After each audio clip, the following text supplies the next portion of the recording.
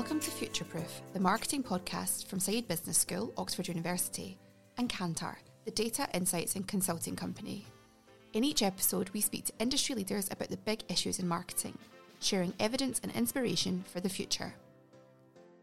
I'm Jane Ostler, Global Head of Media, Insights. Cool fact, a crocodile can't stick out its tongue. Also, you can get health insurance for a month or just under a year in some states. United Healthcare short-term insurance plans, underwritten by Golden Rule Insurance Company, offer flexible, budget-friendly coverage for you. Learn more at uh1.com. I'm Sandra, and I'm just the professional your small business was looking for. But you didn't hire me because you didn't use LinkedIn Jobs. LinkedIn has professionals you can't find anywhere else, including those who aren't actively looking for a new job, but might be open to the perfect role, like me.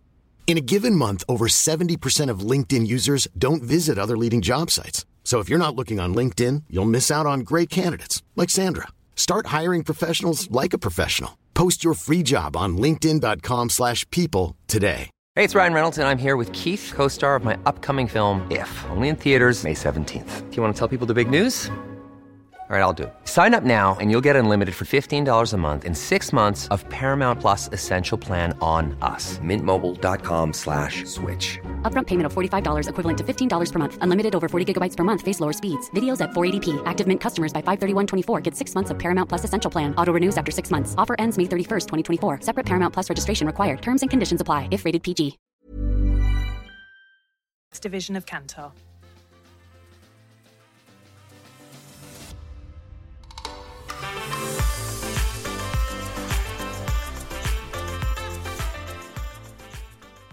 Welcome to this edition of the Futureproof podcast, where I'm going to be talking to two eminent futurists about the future of the post-pandemic marketplace. Our first guest is Rohit Talwar, who is CEO of Fast Future.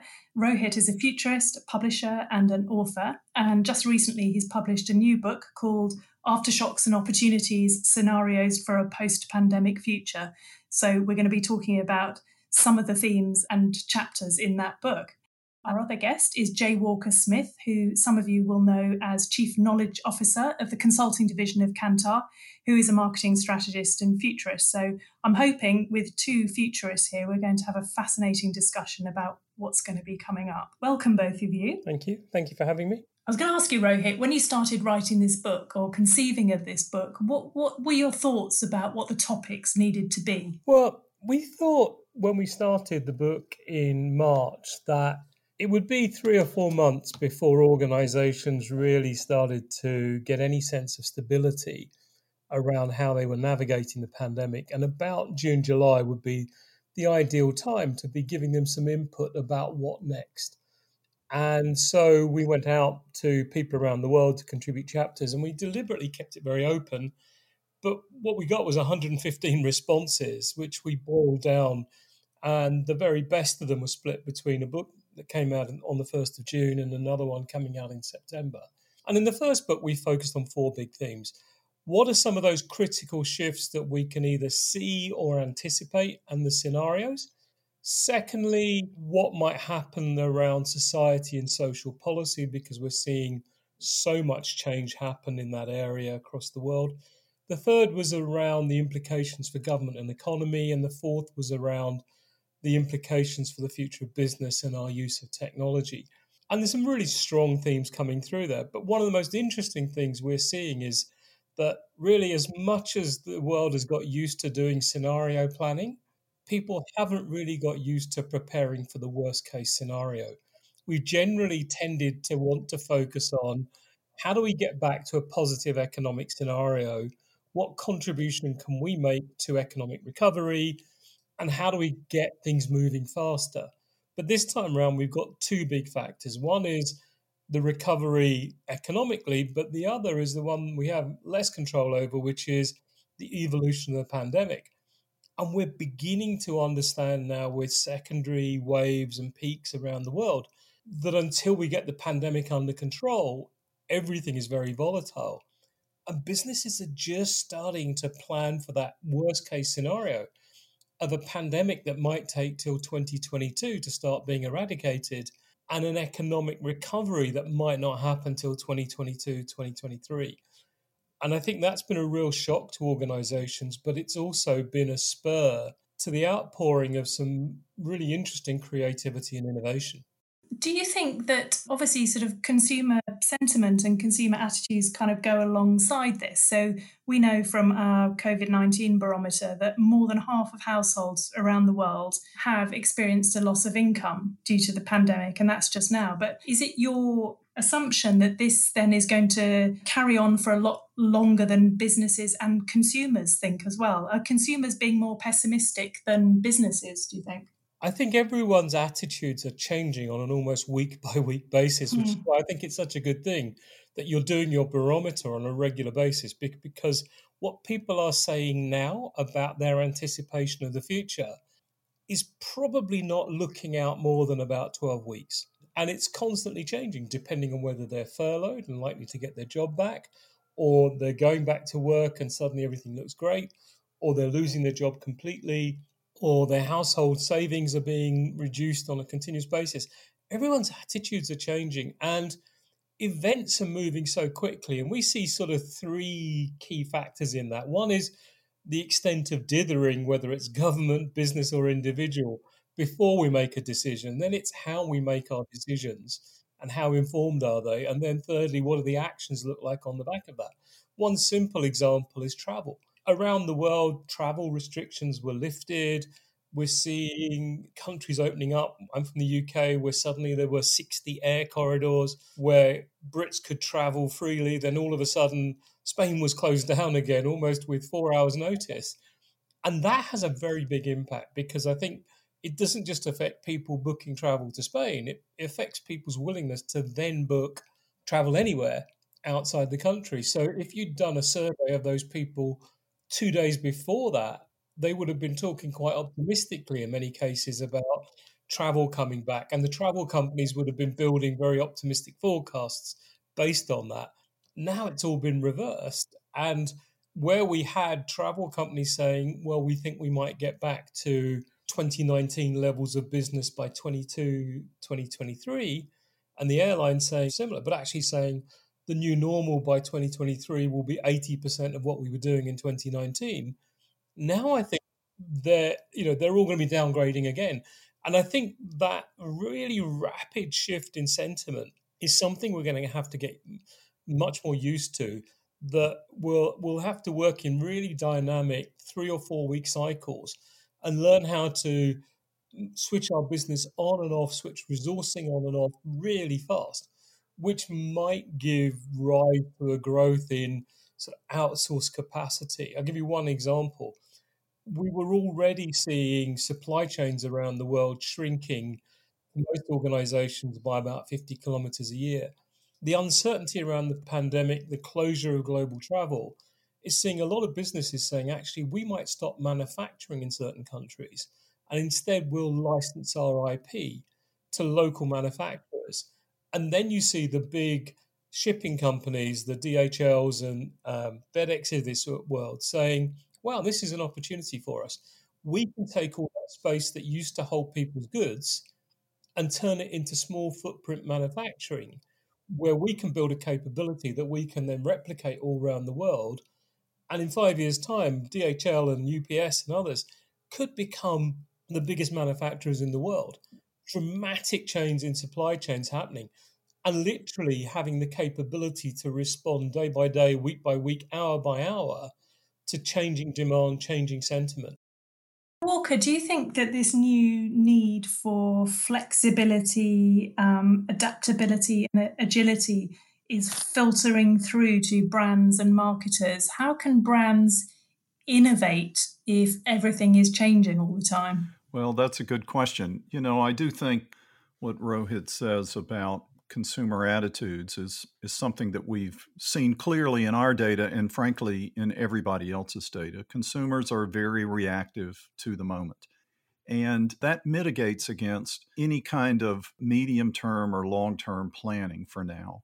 There is this kind of hidden assumption built into the ways in which companies do business of some stability of consumer attitudes. It is, in fact, the hidden assumption of all forecasting models, which is that there is enough stability in consumer attitudes that you can measure something today and use it to make a prediction about the future. And that kind of stability has, at least temporarily, been wiped away. Consumers are very reactive in the moment, and it means that companies are going to have to operate in exactly the same way. Now, this isn't a bad thing. In fact, more agility and the ability to operate more reactively in the near term is something that companies have been striving for anyway. They have struggled to figure out how to do it, but it has been the topic of conversation now for at least a decade. And agility is a word that is thrown around so much that it's almost become, kind of meaningless. It is one of those business jargon terms.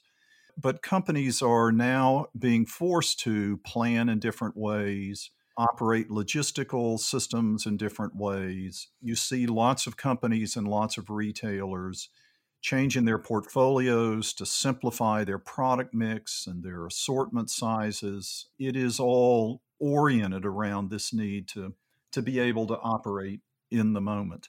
But I do think to date, companies have been a little bit over-optimistic about our ability to move through this pandemic and put it behind us quickly. The recurrence of the pandemic in some of the countries that have had it under control, the continued exponential growth of the number of cases in other countries around the world, like the United States, is certainly something that has taken a lot of people by surprise. We kind of, went into this thinking that we could get control of it quickly, and we've just forgotten how pandemics like this come and go. You really have to look back to the late 1950s here in the U.S. to find something that's even comparable in terms of the way it's likely to cycle through.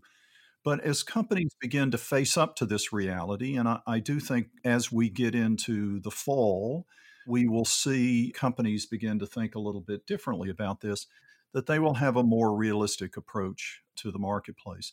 Now, of course, a lot of this might be obviated by a rapid development of a very effective vaccine, and lots of companies are already announcing various kinds of trials for coronavirus vaccines. So if we are lucky enough to have something like that in place by the end of the year or the first part of 2021, then I think we will be more likely to go back to business as we have done it before. The longer this takes for us to get control of this, the more likely it is to have some far-reaching implications down the road. That said, one impact of living through black swan events, one sort of psychological impact, is that we go forward kind of overestimating the likelihood of the recurrence of a black swan event. So you go through one and now you think that they're all over the place and they're likely to occur again and again. And so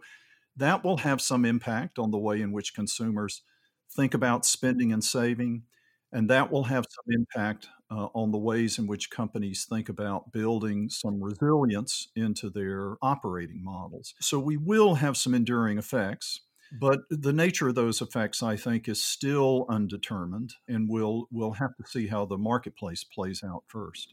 One of the things we saw in our research was that 40% of people say that they've increased or significantly increased online purchasing. So we know that e-commerce seems to have taken off in a big way, and even more so for households with children as well. This does raise, I think, some quite big questions, Rohit, about the leadership of organizations, because if leaders need to transmit, the need for this flexibility in operating models and what they're offering to consumers, for example, does it mean we need a different kind of leader now? Because they're not really in control anymore, are they? Well, they can be in control of certain things, and in particular, I think the rate of learning. So if we were to sit families down or groups of people in the community and say, over the next 2 years, your community or your home is going to be completely flooded. It's going to be unlivable. And the only place you can go and live is up a mountain that you're going to have to climb that's 3 miles high. we would go through all sorts of training to make sure we were fit enough and ready enough and capable enough, not only to climb the mountain, but to then build a home up there and do everything we needed to survive. And we're in that kind of situation now where it's not just the pandemic, but it's the aftershocks. It's the impact on people's spending behavior, on corporate supply chains that is going to be very long lasting.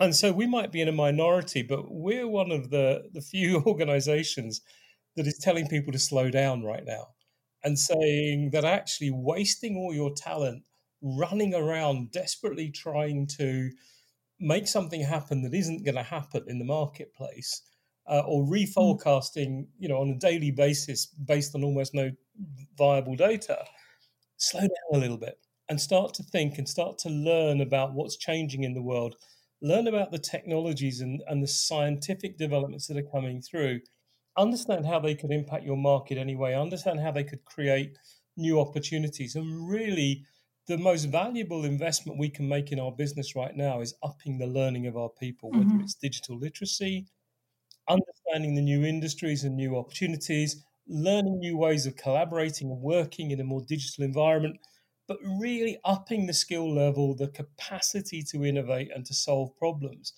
And then we can tackle the market in a far more intelligent way. At the moment, I see, what can only be described as a lot of lemming behavior of people just...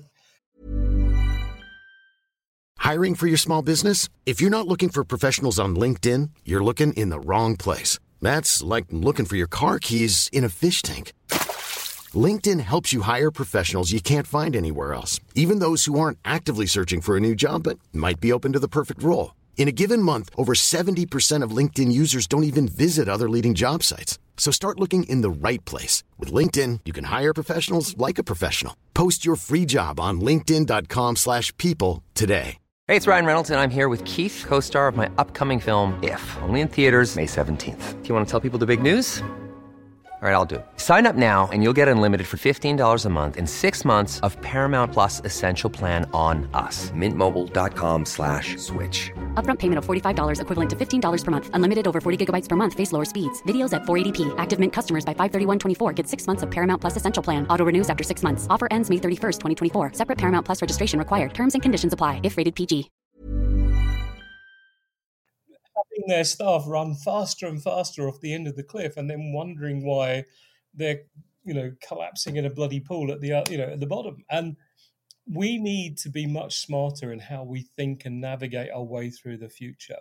And the organizations that I think are going to do best are the ones that are investing in learning, building that capacity for foresight and insight, doing their forecasting in smarter ways, as Walker said, adapting their supply chain so they outsource maybe more of it so that they can respond more rapidly in local markets to changing demand, rather than having to serve these big factories that they own themselves, and learning how to sort of adapt their own operating model and accepting that for the next couple of years, there will be all those adaptation pains. Their results are going to suffer, but they're going to come out the other side more sustainable, more viable, and more fit for the future.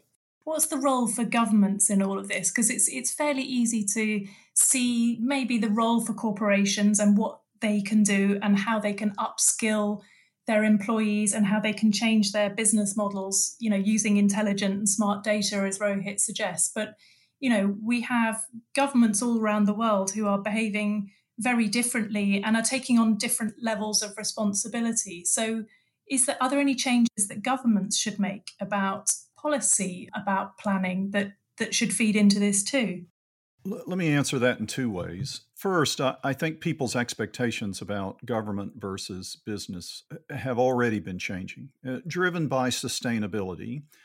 But now with the pandemic and the protest, at least in the US, which have had some global visibility as well, we're seeing people look to corporations to step up their public role, to take more of a lead in making a contribution to society. And we've seen this bubbling up.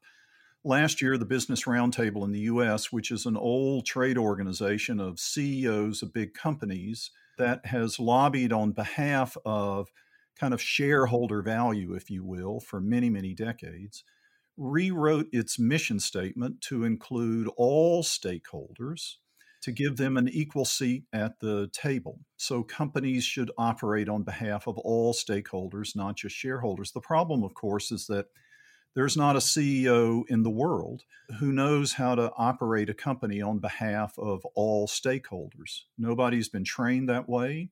Nobody has come up through the ranks that way. Nobody gets paid that way. We don't know how to do that. So we're going to have to learn how to do that. And I think that's what people are looking to companies to do. I think the expectations about government are much lower. And I think government is going to be in much more of a supportive role or collaborative role with business for a lot of these kinds of societal demands that will go well beyond the pandemic going forward. The second thing I would say about that is, let's remember that not every part of the economy has been negatively affected by this pandemic. So we look at the pandemic and we look at certain sectors of the economy, like things to do with travel and tourism, certain kinds of impacts on certain elements of the financial sector. There are some parts of the economy, sports and live events included, that have been significantly affected. There are other parts of the economy that are completely unaffected. Home building and housing in the U.S. is having as big a year as was projected last year. Now, a lot of that is because of the nature of the stock market, the level of interest rates, all of these things that the Federal Reserve in the U.S. has control over. But that's a sector of the economy that is just booming as usual. And then you look at certain products in the grocery stores. There are a lot of our clients at Kantar who are in the business of manufacturing products for grocery stores. They're having record sales quarters. If you look at e-commerce, which we've talked about as a shift, e-commerce is growing by leaps and bounds now. So there are sectors of the economy that don't need any government attention. And I think we would be remiss to simply look at what's happening right now as an event that requires sweeping changes throughout the entire economy. There are certain sectors of the economy that, to put it somewhat sarcastically, probably don't want this to end because they're doing better than ever. So I think we've got to be selective in the ways in which we evaluate what's going to happen and what needs government attention or more careful scrutiny about the ways in which we do business. So Rohit, what's your view on that? What's your view on what needs government attention or intervention over the course of the next coming years? Well, I agree that there's a very uneven pattern of impact. A lot of the things that have been happening, like in construction, have really taken advantage of very low interest rates, very low prices for materials and for labour now because of the massive increase in unemployment in many markets. And the question is, how long can that bubble continue? Because if people are losing their jobs, they're not necessarily going to want to buy more property. They're more likely to be selling. What will that do for the demand for new property or housing adjustments, people making renovations to their homes? What we have seen is that the government's share of GDP has gone up in pretty much every country on the planet. And I think we're actually in the next 5 years going to see governments play a much bigger role in economies, both in the direct employment. In the UK, it is the only sector that has actually had a positive growth in employment, public sector, in the last 4 months. But also in procuring goods and services and then in paying money out to people to do things. And I think the government around the world really has an opportunity here to tie its recovery spending to investment in the future. So whether that's saying to someone, if we're giving you a furlough payment or a cash handout or unemployment benefit, we're going to tie that to you doing some continuous learning to learn new skills that either help you find a new job or create your own business. Because it's very unlikely that we're going to see new businesses emerge that employ at the same kind of volumes as the biggest employers of today. Technology will automate. So we will rely more on startups and small businesses. So we should be encouraging that. Secondly, now is a great opportunity to be investing in saying to companies, yes, we'll give you grants and handouts, but we want to tie that to you investing in innovation, and in particular to the greening of your business, to reducing your environmental footprint and becoming more sustainable. And thirdly, into those kind of public facilities and resources, whether that be the education sector, the health sector, transport, to really lay the foundations for the next 20 years that create jobs, that set standards around environment and sustainability, that encourage new sectors to grow, that bring through the new science and technology.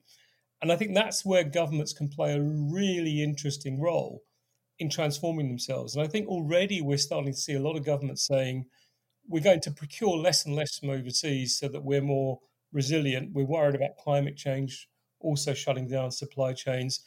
And so we'll see a growing focus on even the smallest of countries building up their local small footprint manufacturing, building up their local talent base, building their local education and civil society infrastructure. And so I think there are some quite fundamental changes that are maybe masked by the noise of the pandemic. But when we look out in a couple of years' time, we'll see what a big change there's been. And we could well be moving to an era where government is becoming the biggest economic player in every country. That may shift again 5 years down the road, but particularly in an era where things like artificial intelligence are going to take far more jobs than they create in the short term, government is going to have to play a much more active role and a much more foresighted role in terms of how it intervenes in markets. And it might even lead to some quite drastic action, because the biggest spending of every government, pretty much everywhere in the world, hasn't been on the physical economy. It's been on stabilizing financial markets. And so there might well be some changes there that try and take some of the volatility out, so governments don't have to pour in tens of billions of dollars to stop the markets going crazy, and can actually use that money instead to create physical investment in the economy that will return something for the whole economy, not just the financial markets. I think I would build on that just by noting that big central banks now own much larger pieces of the global economy than ever, even following the financial crisis of 2008. So we certainly see governments playing a much bigger role in the marketplace. Whether that will translate into fiscal roles for governments, I think, remains to be seen. But it is certainly true that government is playing a much bigger role in trying to stabilize markets and do what it can to help even out some of the uncertainty that exists in the marketplace today. I guess the caution that I might add, and I do tend to be a little bit of somewhat of a pessimist about large sweeping changes for progressive developments in the marketplace, is that we've been through big, long-lasting disruptions before. In fact, we just came out of one following the financial crisis of 2008. And a lot of the resolutions and sort of deals with God that we make in the heat of those moments are things that we forget about very quickly as soon as the markets and the economy begin to turn around. So the typical experience coming out of disruptions tends to be less change, not more change.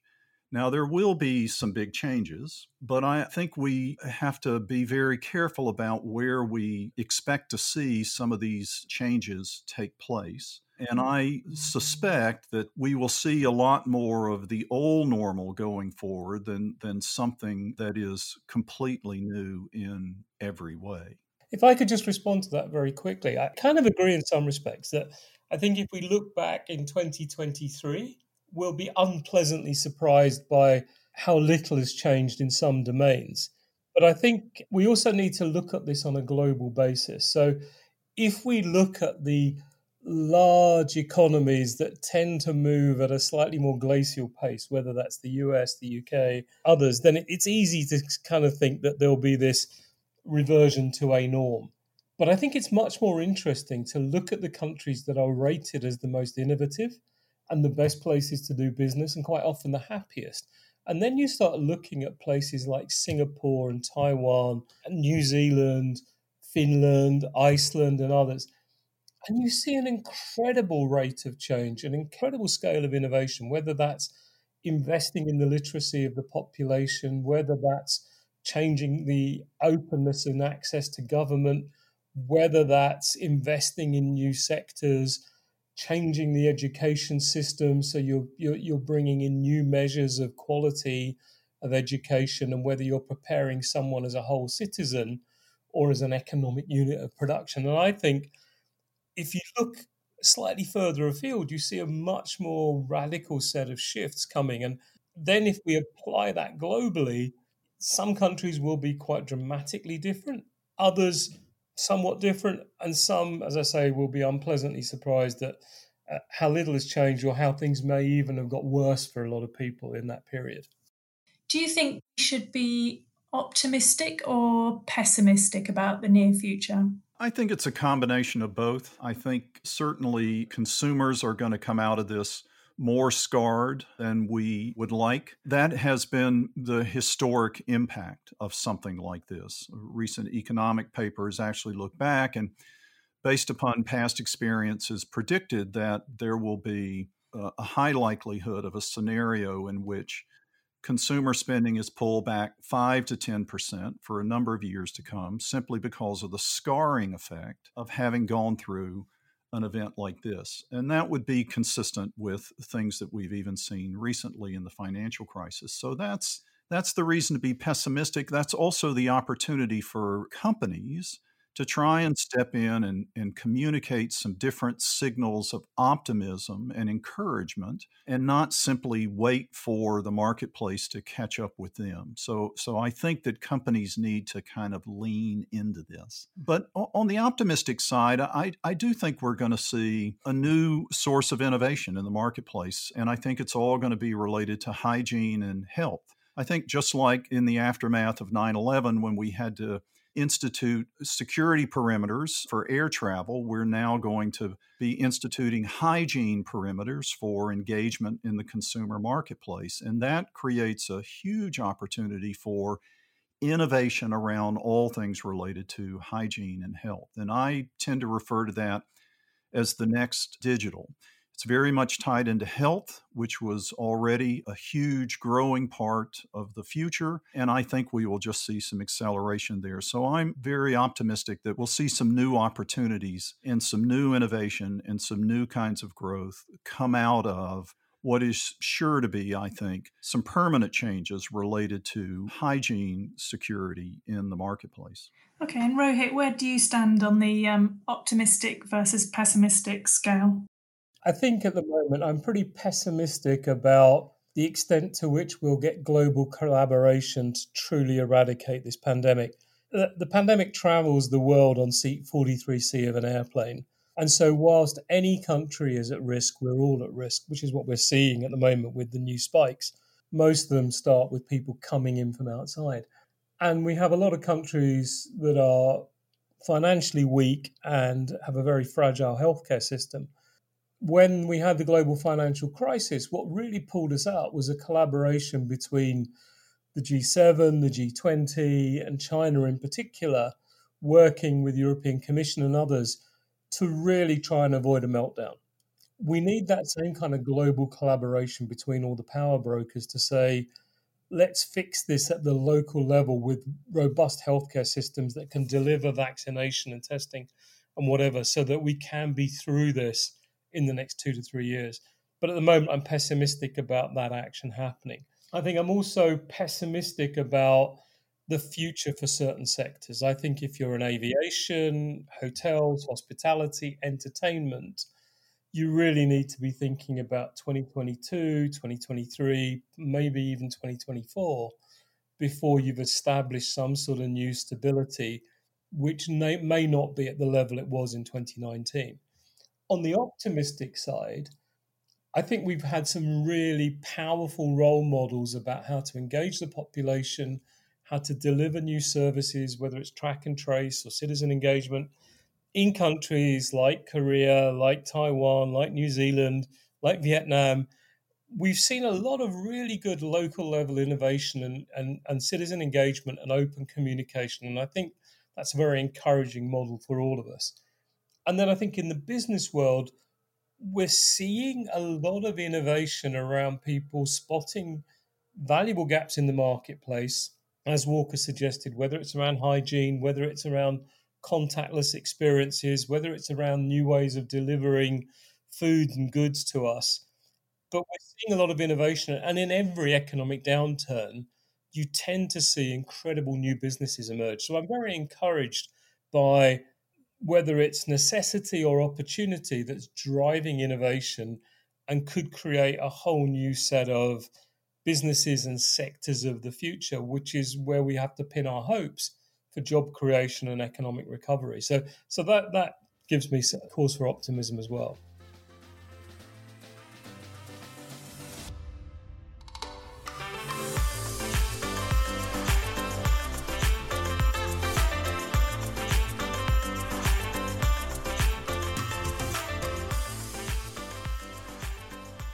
You've been listening to Futureproof. For all episodes and more information, visit kantar.com or oxfordfutureofmarketing.com.